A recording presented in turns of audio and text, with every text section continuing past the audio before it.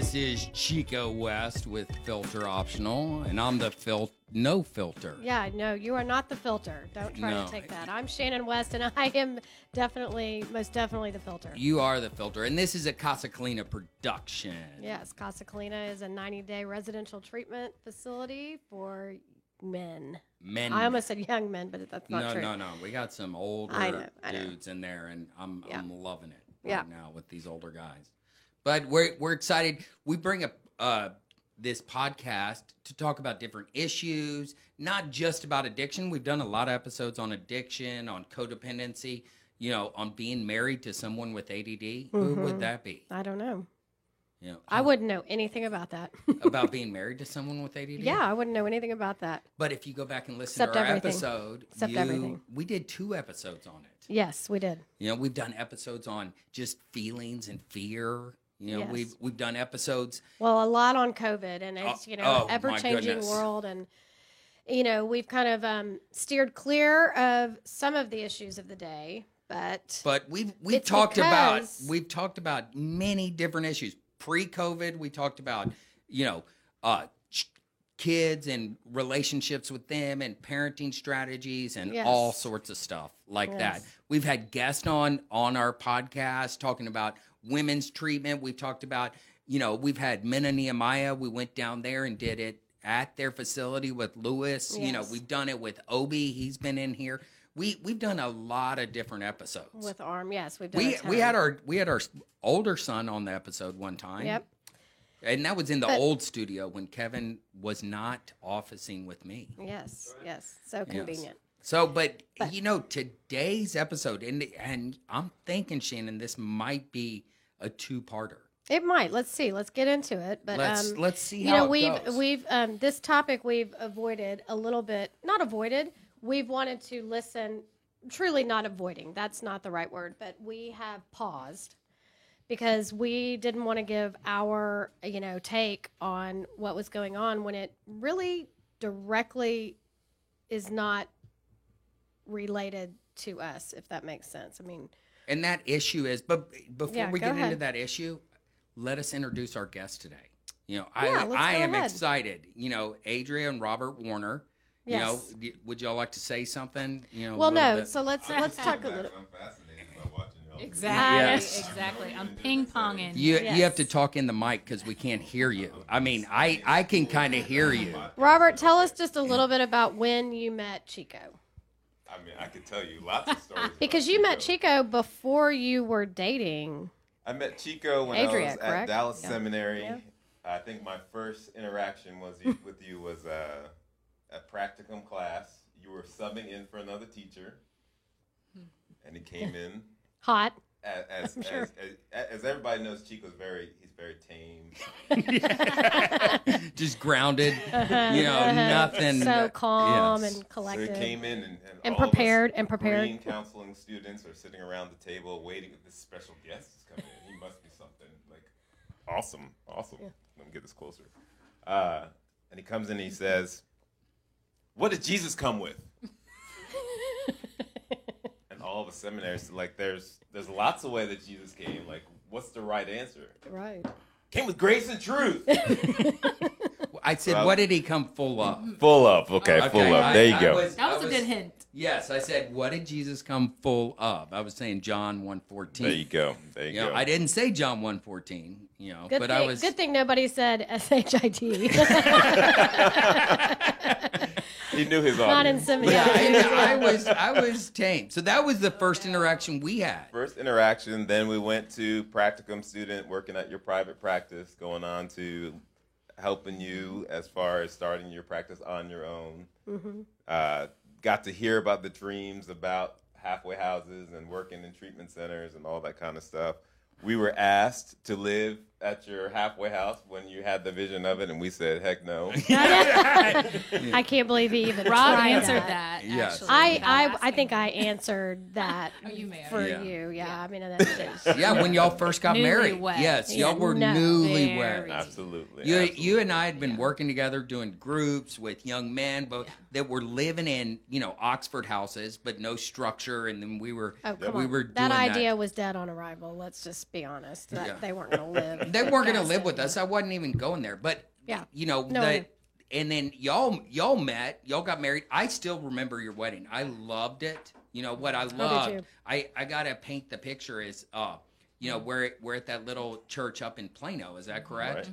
Right. And it was great. It was kind of round church, you know, and, you know, Robert standing up front with his buddies that are the groomsmen, and a couple of them worked with us, you know, at the counseling practice, Ben and those guys.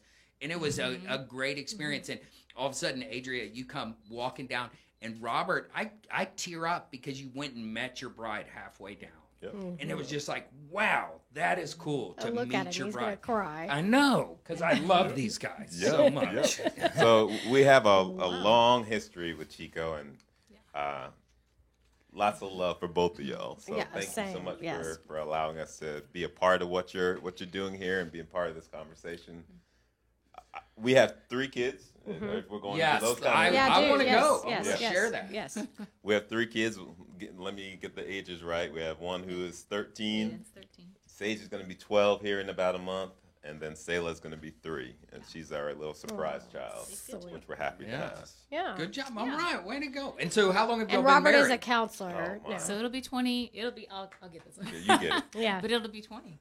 It'll be 18, I'm sorry. 18. 18. So it'll be 18 years in August. Y'all got married in 2002 because he had been working for me for a little while. That is crazy because we're going to be 25 in August, but I didn't realize that we were, I mean, I consider that kind of newlyweds when y'all got married.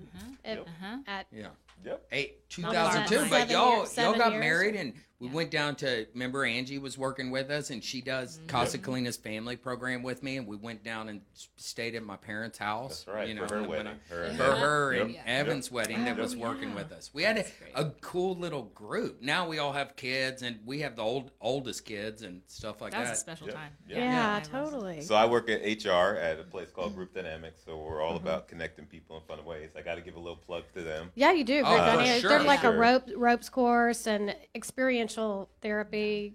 Correct. And it's up here in Farmers Branch. You can get groups. You can get corporate. Carrollton. They do corporate, you know, groups and a training. Correct. And then I mean individual too, but groups. And all that for me stemmed from our time at private practice where we said, okay, how do we get clients to really deal with here and now behaviors and seeing those things and dealing with the here and now? And so we're like, hey, let's do experiential therapy. Went out to the ropes course, got trained in that.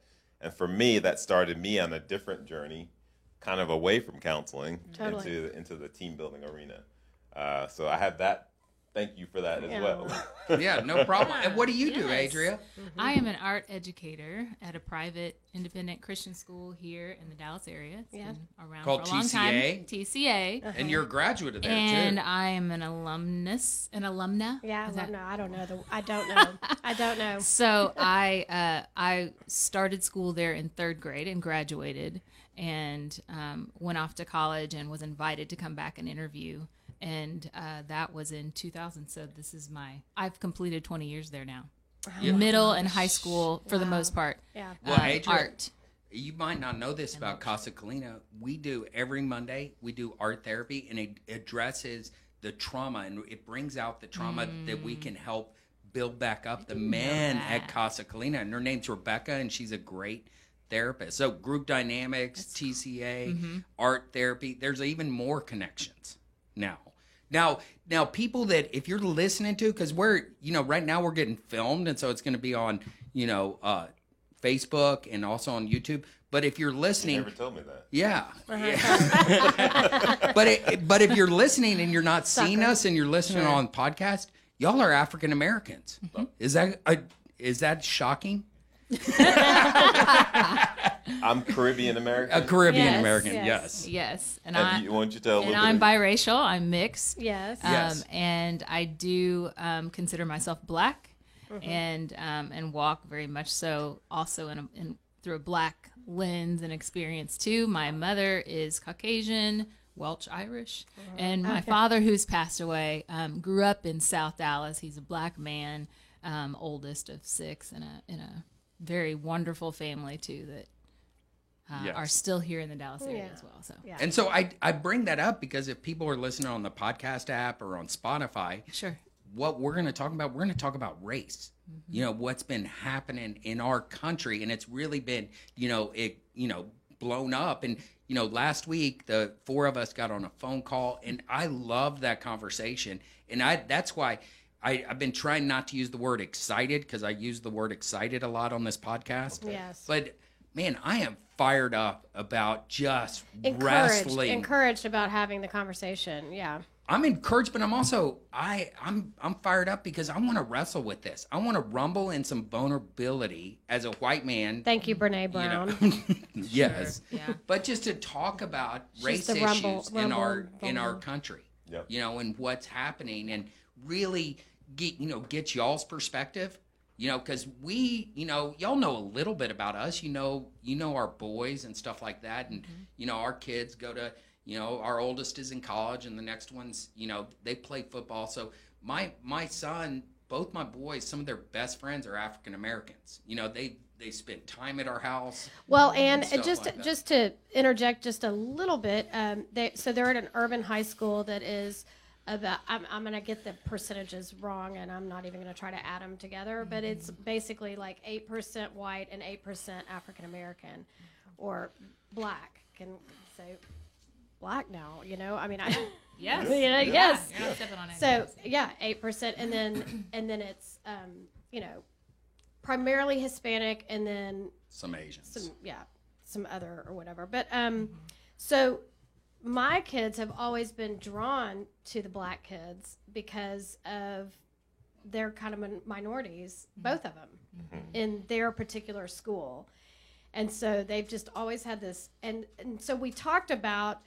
In our phone conversation, how I think there's such a misunderstanding when people say that, oh, well, my kids, we teach our kids not to see color. They don't see color.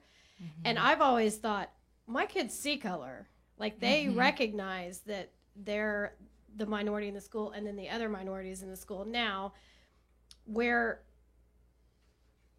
that gets crossed up is that my kids have white privilege.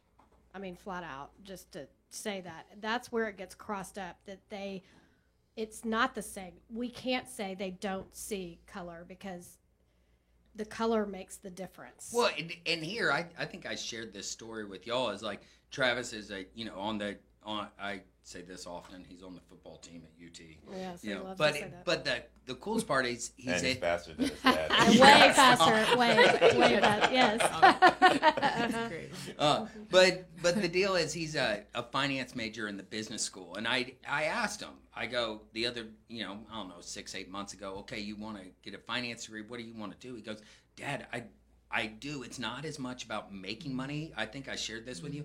I want to make money, but I want to help out my buddies that didn't have the privilege that I had, just because I was born white. And he's talking about, Xavier and Deontay and Sean. And a little story about Zay, who lived with us for a time period, and then I drove him to school at SFA. Who went to SFA? Yeah. Ready, Jack? Right here. He's playing football for and running track. Lumberjacks. Track and field. Oh, and he's running track too. Yeah. He's a double threat, but he's faster than me too. He keeps in touch with me via message. I think we met him.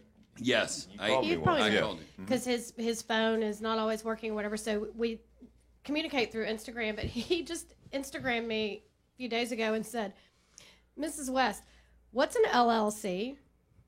And I said, well, it's a limited liability corporation. I will tell you as much as you want to know, and you just let me know how much is too much. Like, I'll give you all the information you need. And then he replied back, I'm down with that. So I said, okay. So I just started explaining to him. But that people need to open the door. I feel like we open the door for him to have that ask me that question. Absolutely. And me not be like, oh, honey, you don't need to know what an LLC is. That's never going to happen for you. Right. I mean, I'm like, let's go. Yep. Yeah, let's have the conversation. That's why I like today having Adria, you and Robert on here. And so Shannon talked earlier about just, white privilege. What do y'all think of when you think of white privilege? Because we're seeing it all over the media and stuff like that. Help, paint the picture for us.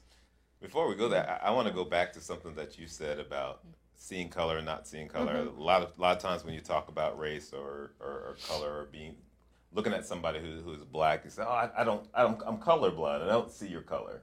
And I think that statement is, for the most part, a positive, something positive that somebody's trying to convey. For me, I want you to see my color. I want you to see me for who I am. That I'm a person of color. This is the way God made me. Yes. This is by design. In this His is not a image. mistake. Yeah. This is how God made me. In fact, when I'm in heaven, there's going to be people of all different kinds of colors. I think it's interesting, even in the Bible, it tells you that there's going to be different people of nations and tongues and things like that. So that's an important distinction, that see me for my color, but don't only see my color. I think that's an important distinction. See me as somebody who is a color, but somebody who's a human who has value, and so don't just start on my color. So in a value, way, sure. when someone, I don't see color, they're not actually seeing you.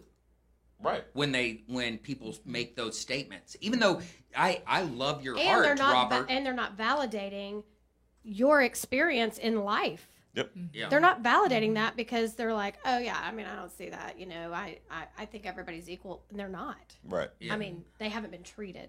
They are equal. Right. Let me rephrase that. Yep. They are, but they haven't been treated that way, and so it just doesn't from a counseling therapist perspective, it doesn't validate your feelings. Well, but at the same time, yes. Where Right. I was going is, Robert, I like your heart. You're going, okay, people are trying to connect with me, and and I think their intent is good, but they're really not seeing me. Right. Is that fair to say? Yeah, and it's rare for me to correct them because I know their heart.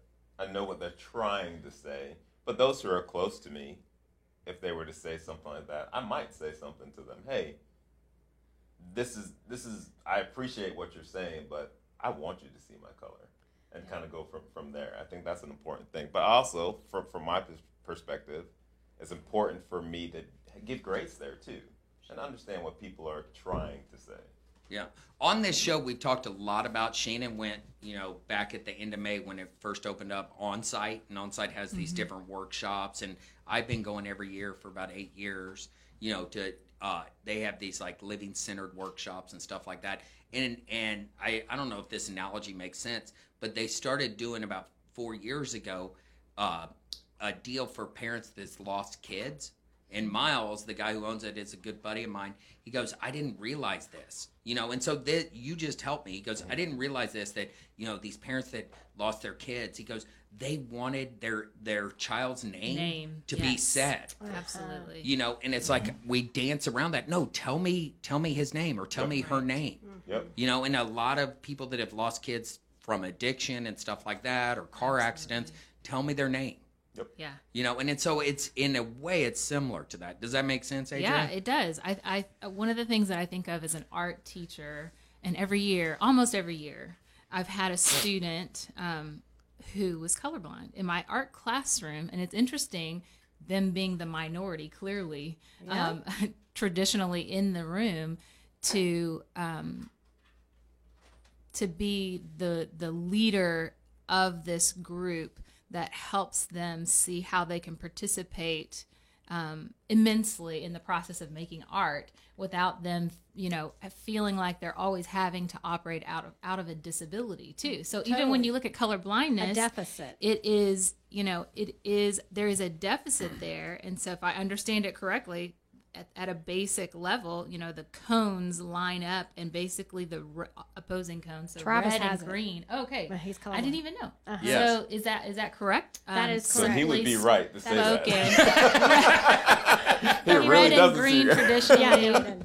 Yeah, He cones really, are overlap. when he says he doesn't see color, he's right. No, but it's like orange. I mean, green and orange when they're on top of each other, like a Yes. orange letter and Yes. green dots. He can't see. It becomes difficult to decipher Yes. between the colors. But Yes. what's interesting is that, and when we talk about art, we talk about the elements of art. And before we talk about color, we talk about value. And you brought that up earlier too, which was great too. Value being the presence of light and what light does to expose the grayscale. Oh. And so if you back up even a little bit, because colorblind people see value. Value has already been given. It's already been established I love before this. we even get into color. And value is the light entering is by that which by we see. Wait, can And you so- repeat that again? Because that is so the powerful. phone, Yes. Colorblind people Value already comes see first. Yes. Value, Yes. because it's light that So- brings, yeah. Light establishes value. Value is the representation of a gray scale. So everything from white, the brightest of light, all the way down to black, potentially the absence of light. Everything that is exposed holds value. If you can see it, it holds value intrinsically. And so from there, we have the color spectrum. And in that, there's a lot of movement, really, where we all fall.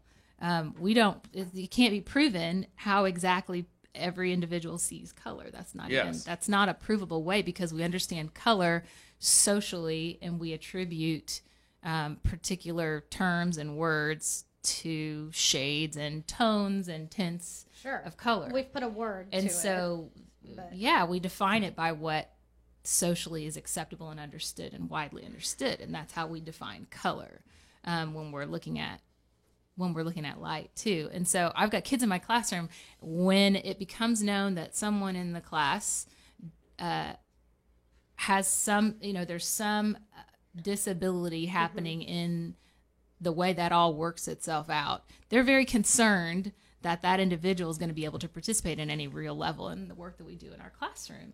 And so it's wonderful to see, once we kind of talk about that elephant in the room, how are they going to get an A in my class? Right. When I'm giving them an assignment where we're drawing from life, and they really do need to be able to decipher and discern and discriminate between the particular nuances of greens or of reds, and they're not going to be able to do that on their own. And so it affords the privilege of the majority to come alongside of and participate in helping them decipher these smaller nuances of color.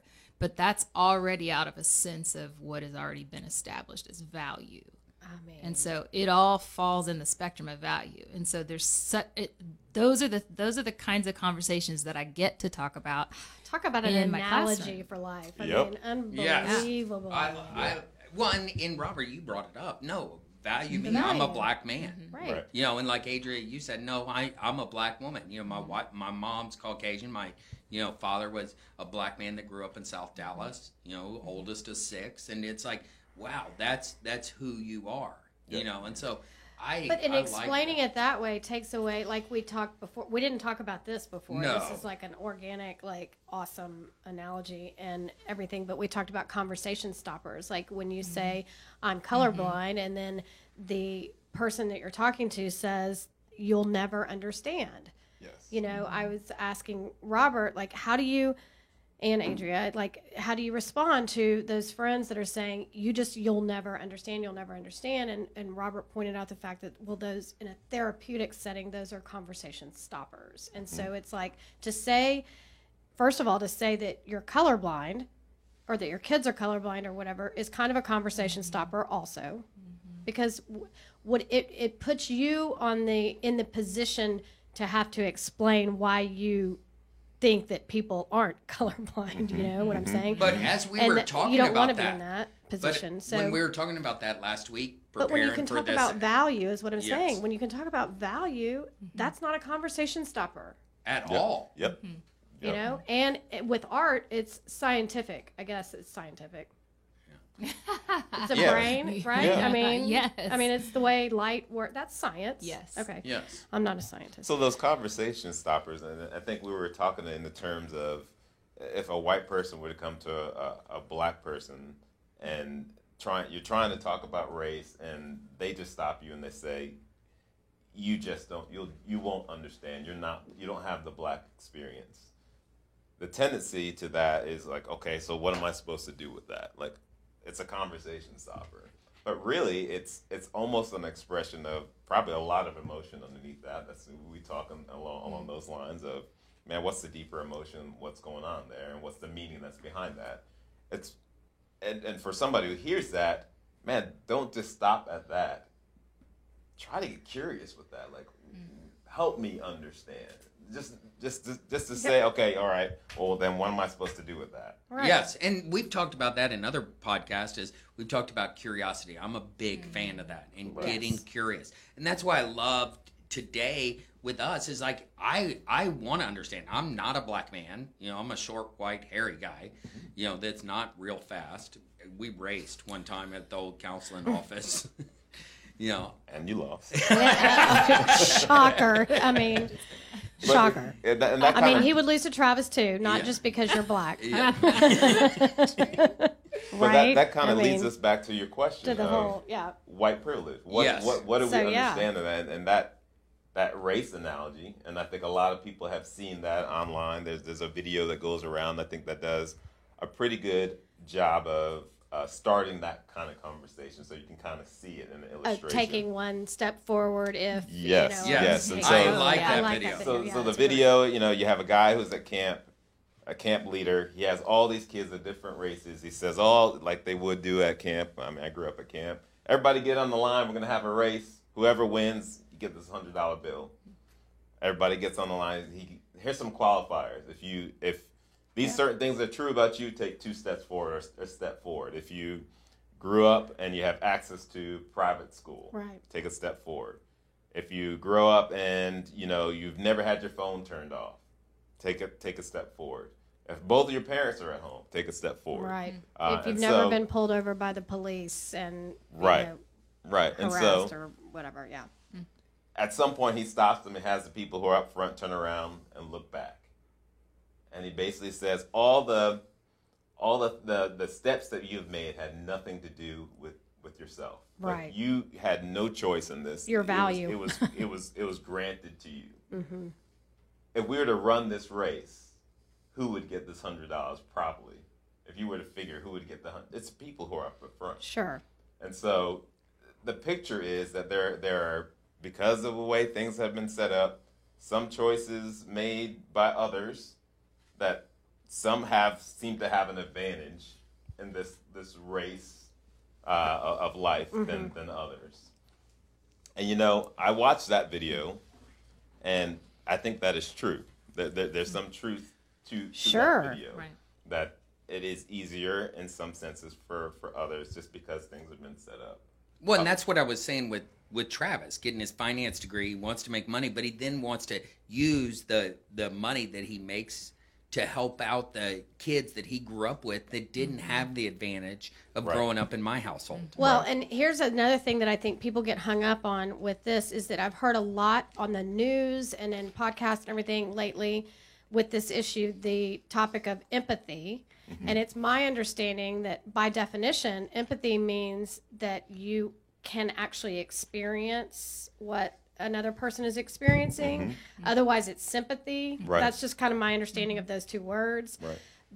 But people keep calling for empathy. And so I have tried to figure out how I can empathize with somebody that I'm not experiencing life as. And so I think that white people have to dig deep and use their imagination, first of all, and imagine being in those shoes. And we talked about the instance of me and 5 of my friends on bikes, and we were riding the wrong way, and we passed a police officer, and they were all like, police, and we were like, oh, who cares? And we just rode on. And then I said at the end of our bike ride, I go, y'all, that was an example of white privilege, because that was the conversation of the day. And they were like, how? What are you talking about? And I'm like, can you not put yourself in the shoes of a black person riding their bike and passing a police officer and not having some sort of feeling of fear or anger or whatever, oppression, whatever. And so I think for me, that's where empathy comes in. We have got to dig deep and imagine, use our psychotherapy, psychodrama, whatever you want to use. Well, but if you put yourself in someone's part of empathy is you have to first be vulnerable. You know, that we can all get to that place of vulnerability. I don't know what it's like to be a black man. You don't know what it's like to be a black woman, but we have two in here, you know, that are a couple, but we can be vulnerable with each other and come to the table and begin to have conversations. It's like, because I'm comfortable with our relationship, I felt like I can admit to racist thoughts without being a racist. Yes. And I think that there are many people out there that need to admit to racist thoughts without the fear of being known or called a racist. And that's a hard thing to do, to be honest, in this environment, because there is a very, almost a trigger happy, like you say something wrong or you say a wrong statement, we're going to jump all over you without any grace. Boom. And right now, if you're listening, I'm pointing the finger. Because when I point the finger, what happens? I got 3 pointing back at me. Right. I've You heard know, that before. yeah. And so it's like, you know, it's like we get fearful because if someone points a finger, it's like, whoa. But it can be a roadblock in the conversation. It can be another conversation stopper. Like, I say something and you say that's racist, and then if I absorb that as I'm racist, not that's racist, and how can I correct that, and how can I absorb that? Instead, I take it as I'm racist, and I'm like, I'm done. That's a conversation stopper. Well, and one of the unifying factors here is too I know we'll get to this later, talking about the narrative that's being told, and storytelling, and how well or not we do that as a society too. Being a relatively young country, you know, we don't have such a great history as other cultures have of passing down the narrative. And so the narrative also that we have in common is in our, and I'm looking at this through a biblical lens, is in the unity becomes in understanding how sinful we are and how we have that in common, and understanding the grace that's been extended to us in our most dire time of need, being dead in sin, and that there was nothing we could do to pull ourselves out of that. And so that's a preeminent place to start, I guess, in our ability to empathize with those who are hurting, is from that place, from a true, authentic recognition of our brokenness, of our own brokenness. And one of my favorite verses is Psalms 51, 16, and 17. Is the sacrifices of God are not burnt offerings, or I would offer them. But the sacrifices of God are a broken spirit and a broken and contrite heart. Yeah. You know, and so and then Robert brought up Romans 12. You know, but weep wait, with those that wait, weep. I know, but that's wait, all I was going to say. But what I'm doing right here is what I love it is.